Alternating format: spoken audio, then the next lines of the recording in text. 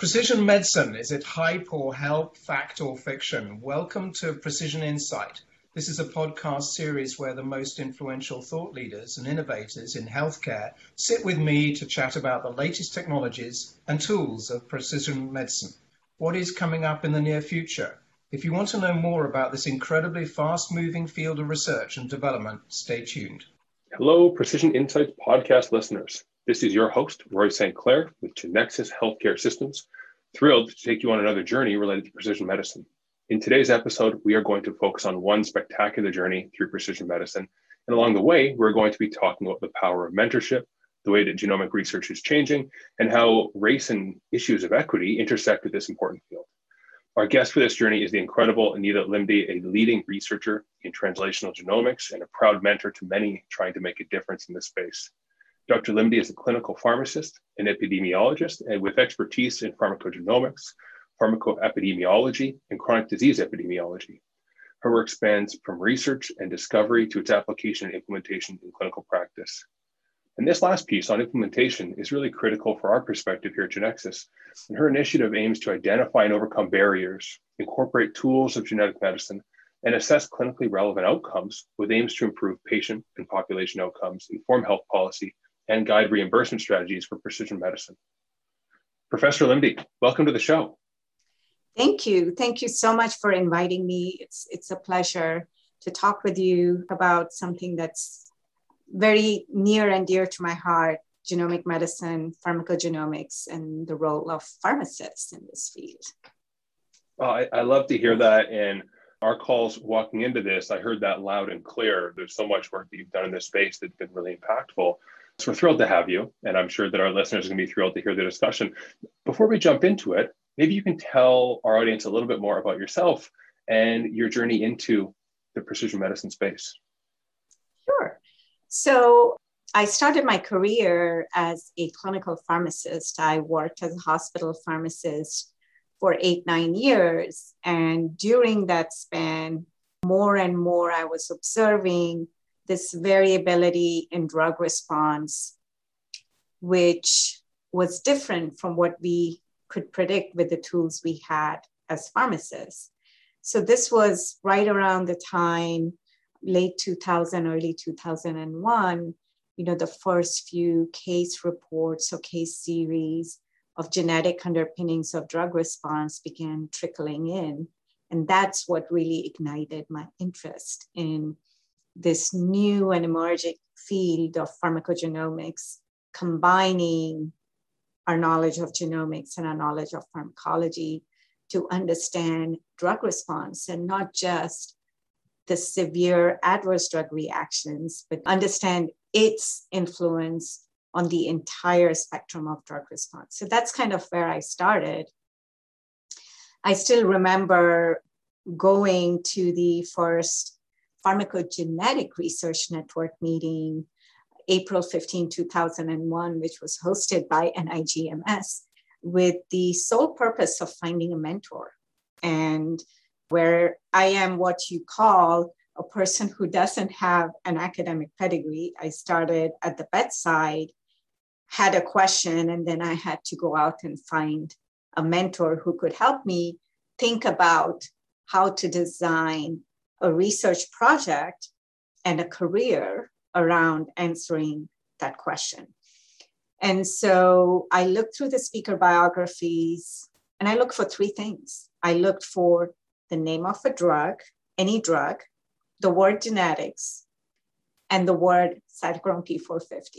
And that's how I found my first mentor, who was David Flockhart, who did tamoxifen pharmacogenetics. And we all know his legacy that he has left in this field. So coming at research from a clinical angle really gave me a very clear question that I wanted to answer. And it gave me direction. And then I had to go out and find my mentor. But that's how I got started. I wrote my first NIH grant really while I was working as a clinical pharmacist, and occasionally would call Dave up and say, hey, this is what I'm doing. Does it make sense? And he would give me his feedback. And actually, I made a career out of looking at anticoagulation pharmacogenomics, but I started writing a grant on genetic underpinnings of dermatologic toxicities to anti-epileptic drugs. And my hypothesis that this was related to the HLA region and immune response. And Dave really encouraged me to look into that because nobody else was doing it. And I recall having a conversation with him 6 months into this process. And I said, I really should be doing warfarin because nobody has looked at African Americans because it is different. Their response is different. And there was silence on the other end of the line. And I thought, oh my God, he's going to not be very happy with this. And instead he said, if your instincts are so strong, you should go for it. And that to me was a sign of a true mentor. So yep, that's how I got started. And I love that so story. after that K grant, I transitioned to an R and have not looked back since. It's a terrific story. When you look at what you saw from him in terms of mentorship, and now you are mentoring, lots of aspiring researchers, and you've seen both sides of it. What would you suggest are some of the important qualities for a mentor to keep in mind that's going to make them effective and really helpful for those they're working with? So the first thing you do, and I've had, in addition to Dave, I've had Donna Arnett and David Allison. And what they always impressed upon me is you have to come up with the question you want to ask. The clearer your question is, the better people will be able to help you, right? So the analogy here is you go to the doctor and say, oh, I'm not feeling good. Then the doctor is going to run all these tests to figure out what's wrong with you. But if you go and tell him or her that my left leg hurts, they know where to start, right? So the key thing in finding the right mentor is for the mentee to really understand what they want to do. And you will be surprised at how many people will step out of the woodwork to help you. So the clearer you are, the clearer the guidance you will get. I would advise you not to be restricted by geography. And with COVID, I think that's one thing we have learned. You can remote into any meeting, and so you can remote into mentorship. And I did that back in the days when you usually worked in your mentor's lab as you developed your career. So don't let geography be a barrier. Once you have identified your question, you should reach out and seek advice from people who are experts in the field. And it may surprise you how many people will genuinely help you. That's terrific. Another thing in that journey that you mentioned that jumped out, I think when we spoke about this previously, was the different perspective you got from that bedside experience. You weren't coming down the standard path into doing research and trying to answer new questions in genomic medicine. So what difference in perspective do you think that allowed you, coming from clinical pharmacist, coming from that position at the bedside and thinking about questions or originating questions from that setting? So that's a great question. The traditional entry into academic research is you work with a mentor, you work in the program, you are exposed to the science and the questions that the team is asking. And within that, you have opportunity to ask your own questions. I did not have that luxury. On the other hand, the angle that I came at it from was really identifying a question that was clinically relevant, that I saw every day in practice, and that I saw physicians struggling with on how to optimize drug response. So it gave me a kind of ownership of the idea. It was my idea. It wasn't somebody else suggesting, hey, this is an interesting area of research. Are you interested? I was already interested. It didn't have to be sold to me. And I think that made all the difference in the passion and the drive. No, I think that's excellent. You're starting with the problem in a tangible way. You're seeing it, you're working with a patient who's experiencing it, and it's a very bottoms-up approach to the question generation. I think that's fabulous. So let's maybe take this point and bridge into a discussion more broadly about genomic research and how it's transforming. So I think we've spoken about this previously, but the space is evolving very quickly. We started, as you mentioned, with this meeting in 2001, and much has happened in the intervening years. And now, as we see, the pace is really picking up. Can you tell us a little bit about the transformation you've seen over your research career? And then maybe we can pivot from that into a discussion of how genomic research is catalyzing some change elsewhere in scientific research. Yeah, genomic research has changed a lot since the early 2000s. Technology itself, and I think this has been underpinned by several key developments, including the completion of the Human Genome Project in 2003. And not just completion of the project, but all the technologies it enabled. So I still remember with the warfarin research I was doing, I extracted DNA myself on the weekends. I ran PCR, I digested the PCR product. So basically it took me anywhere from 3 to 4 days from DNA extraction to running PCR to digesting the product to rerunning to determine genotype for 2 markers, right? And now you can sequence the genome at a fraction of the cost at such speed. You can do a whole genome-wide analysis with such accuracy. So the technologies that have really emerged really enable us to interrogate the genome at a depth in a timely and cost-efficient manner that really wasn't even possible just 2 decades ago.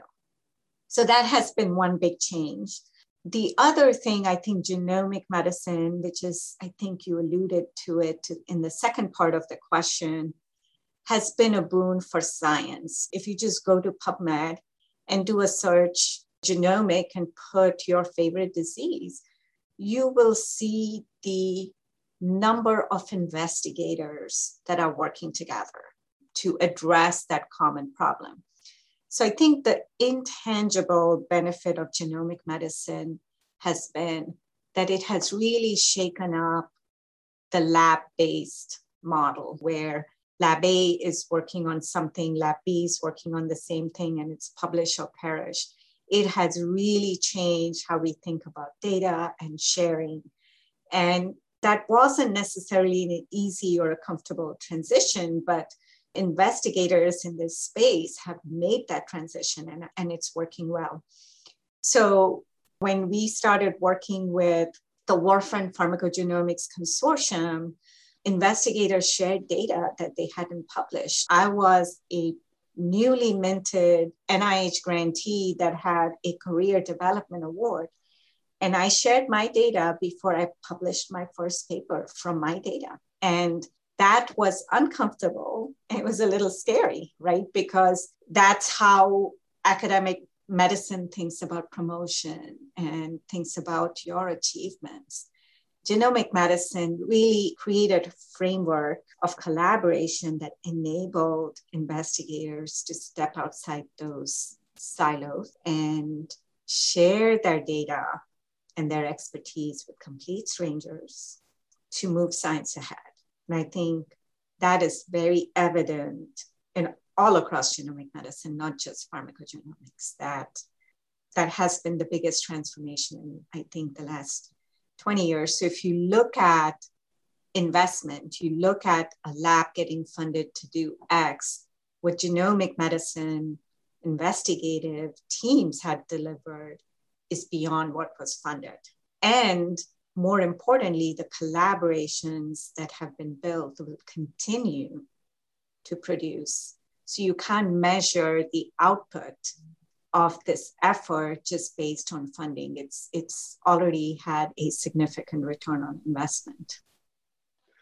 And it sounds as though the combination of those forces, the technology is improving very quickly, the space is becoming more collaborative, people are sharing data, they are working together on shared problems.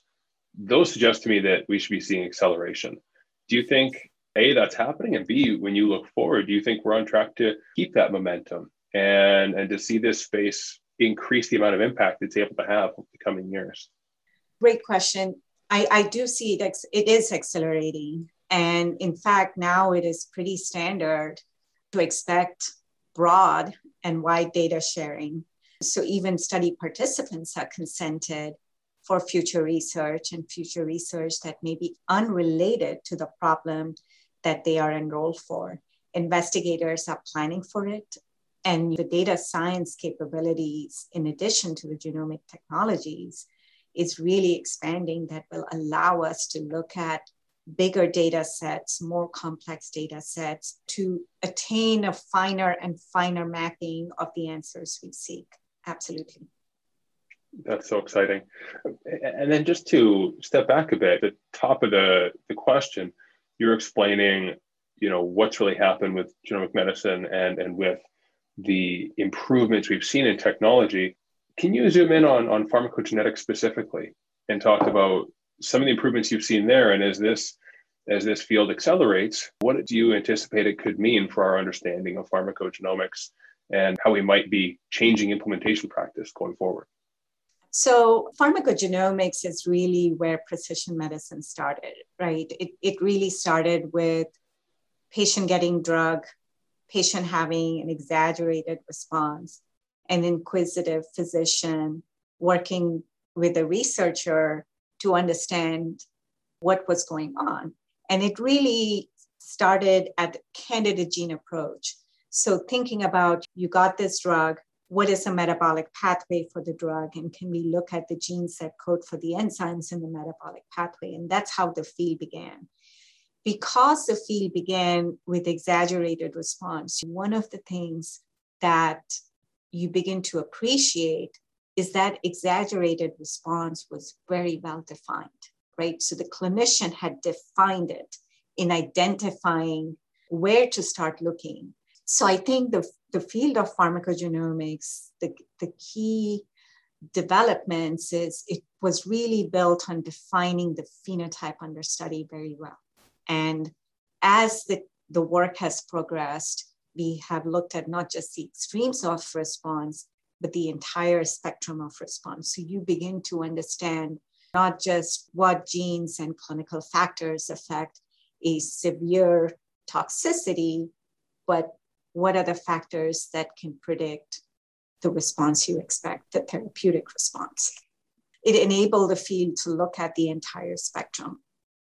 In addition to the technological advances in genomics have really been, you can see their impact at the forefront of pharmacogenomics. So we have point of care testing. Spartan, which is a Canadian company, has CYP2C19 testing, which goes from buccal swab to genotype in 60 minutes. So it really puts this technology at the hands of the clinicians. There are institutions that have it in their cath lab and they do the test outside the realm of pathology. Technology companies have also developed multiplexed. So you could look at the important genes instead of looking at the whole genome. What are the genes that we know impact drug response? And look at those genes so that we can have a limited data set that can be queried and quality control and integrated into clinical practice.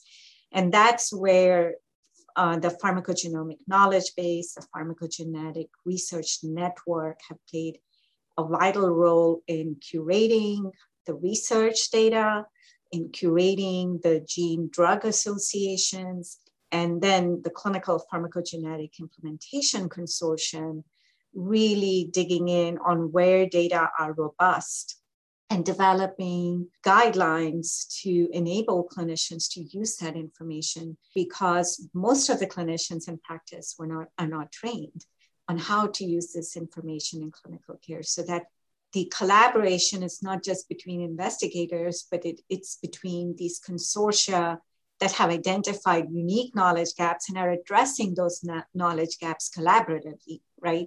So one consortium doesn't try to do with what another consortium is doing well. They will say, okay, what's missing and how can we add to it? The latest one is STRIPE, which is a collaborative community, which is bringing together public-private partnerships. So it's bringing all the stakeholders from patients to researchers to clinicians to payers to the labs that are doing the testing and the FDA to bring all these stakeholders to look at the evidence, to look at the gaps, to harmonize across these groups that are doing very important and phenomenal work to move the field ahead. So I think that has been really transformative in our field, and it really lays the foundation for genomic medicine beyond pharmacogenomics. So that is two organizations that you mentioned, CPIC and Stripe. And for anyone listening who's passionate about the space and who hasn't already engaged with these organizations and followed them and taken a look at the great work they're doing, now's your chance. Pause the podcast to go out and sign up. They're excellent. Can't endorse their work enough. Maybe, Dr. Limiti, let's pivot. There's a whole section of your work that I think has been really, really interesting. When we were talking previously, it's something that is differentiated from what we see a lot of other people working on, and it's also very important. And this is your work related to race, genetics, and how they play a role in medication response. I'd love to hear you tell me again, because I'm curious about it, but also our audience a little bit more about your work in the space and what's happening.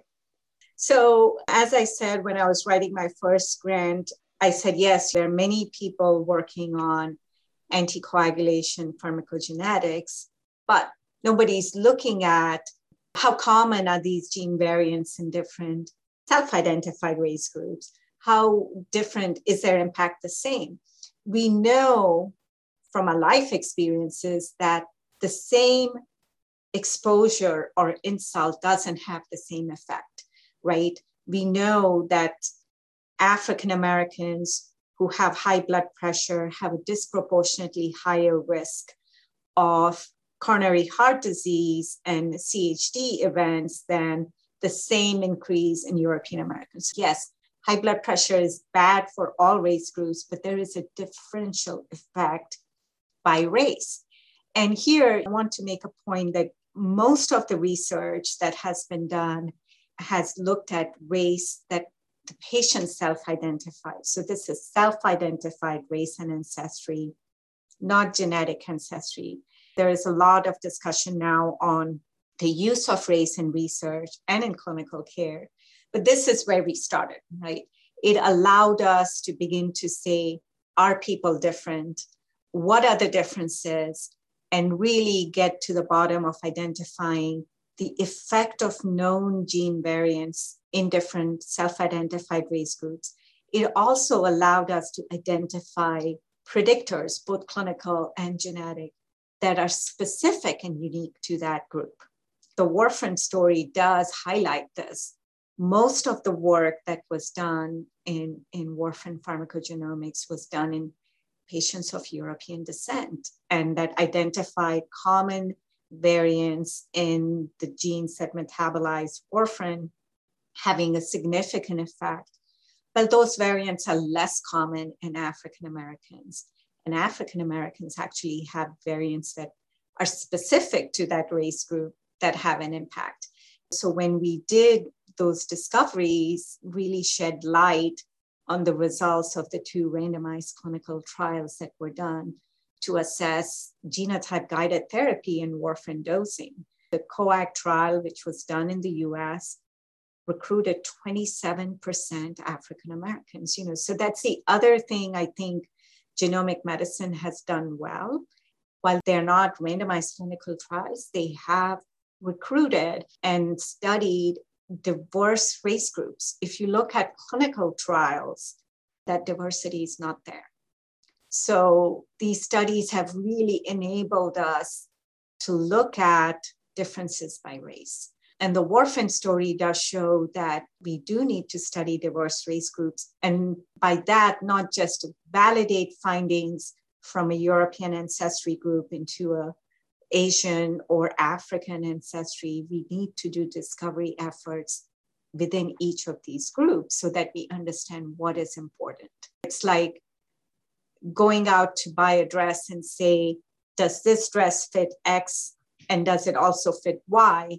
You want to actually tailor the dress to fit Y. And that's what precision medicine is about. When I'm going out to buy a dress, I try and make sure it is tailored to why every time. Yes, absolutely. Yeah. A question there. There's the issue of representation, right? And part of what this sounds like to me is that genomics is forcing the field towards taking representation more seriously, but there's a degree of representation we can't actually know until we've done the work with this intersection of genomics and race. And as we do it, we're understanding important pieces that can aid in clinical outcomes. We can drive care in more appropriate ways. These obviously, though, intersect with another critical issue, which is equity. And you've spent some time on this topic. I'd love to hear your thoughts as you're working through this. What is the impact, and how do we have to think about issues of equity to ensure that we are responsibly conducting the research and responsibly implementing our findings? So that is a complex question that we don't have an accurate answer for yet. The debate around the classification and use of race has been a very contentious issue for centuries. Our collective human experience over the last year has really elicited a very visceral response around Black Lives Matters, Asians' Life Matters. While this has been very sad and discomforting news, what it has also done is it has reignited a more thoughtful conversation around recalibrating the use of race. And you can see editorials in every leading medical journal over the last year really has spent a lot of time on this issue. This is our history. We have to recognize it and we have to learn from it. So we have to recognize that our ideas of race have evolved over time. They have been shaped by the politics of the time. They have shaped the politics of time. And race has become entrenched as an essential variable and is rightly or wrongly considered an independent risk factor for disease rather than a mediator for inequity. And so while we think about how do we move forward, how do we eradicate racism, we also want to understand our journey to this point, understand and appreciate the correlation, at least current correlation, of a person's self-identified race. So when I say I am Asian, that is my identity. When you sequence my genome and say you're X% European and Y% whatever, that is my ancestry, and that may have important biologic implications. But if you ask me to self-report my race, most people report their race as an identity. It is a social, a power construct. And yes, it does correlate with geography and where people came from, but this is not where we are going. And that's what we need to understand. So there are two schools of thoughts that are emerging, that race is an important variable, it should be retained. There is a school that says we need to abolish race. And I think both stances are far too simplistic and too extreme.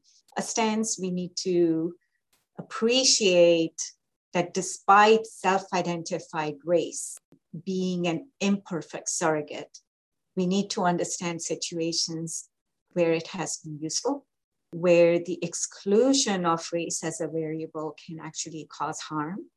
And it may actually cause harm for the disadvantaged and underrepresented populations because we haven't studied them. So I think we need to understand the implications of not just including race, but we also need to understand the implications of excluding race as a variable. And that actually is very situational dependent. It's very context dependent, and every situation has to look at that variable and how they are going to incorporate it into their decision-making needs to be evaluated in a thoughtful manner. I don't think it's a simple answer. To ensure the benefits of genomic medicine and of pharmacogenomics, we must recognize that our ideas of race and ancestry have not just happened overnight, that they have been slowly building over time, over centuries. And it's going to take a very sustained and sometimes very uncomfortable discussion and a dialogue in order for us to re-examine, revise, and refine how we think about issues around race and equity. It is such an important topic, and your point that there's a lot of learning to be done, yes, I think is very central here. I know for myself personally, I look forward to continuing to learn from you and your work, and those of your peers who've been thrilled to go through it with you. Look, Nita, we're nearly at time here, and I cannot express enough how much we appreciate having the discussion with you today. Hope all of our listeners feel the same. Before we part ways, do you have any words you'd like to get out there for those innovative clinicians or the genomic researchers that may be listening? Any key points you'd like to pass on to them? So we are living in really exciting times. 20 years ago, actually 2001 is when I started writing my grant. Almost 20 years ago is when I first met my mentor.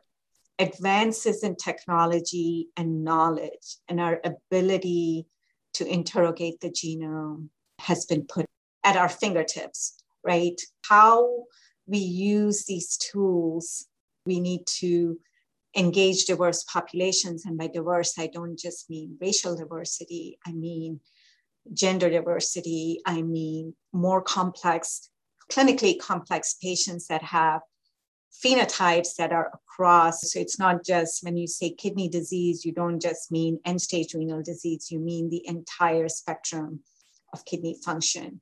So diversity of population needs to be engaged in research so we really begin to understand the impact of clinical factors, the impact of genetic factors, the interplay, the complex interplay between the two. We have thought about research and influence of explanatory variables on outcome variables in a very linear fashion, but we are now at a point where we have enough data and capability to actually begin to look at the complex interplay of all these things working together for outcomes that are important for the patient. So I would close by saying that the progress made by genomic medicine has created clear and tangible benefits for science and society. I think pharmacogenomics, both the research and implementation efforts are at the forefront. They have taken this opportunity, they have engaged an increasingly diverse population, and by moving from research to clinical practice, they have created a roadmap for how we begin to integrate genomic medicine into practice. I will repeat what I said around race, that to ensure that all humans benefit from these advances, we must recognize that our ideas of race and ancestry need to be re-examined and refined. And we have a powerful tool in our hand. How we wield the tool is our collective responsibility. That is an excellent way to end. Nita, thank you so much. Again, everyone, you've heard your call to be excited, to keep learning, to find great mentors, to find great questions, and to keep trying to better understand our own shared history and where we go forward. Thank you so much for coming on the podcast, and we look forward to talking with you again soon. Thank you. Pleasure was mine.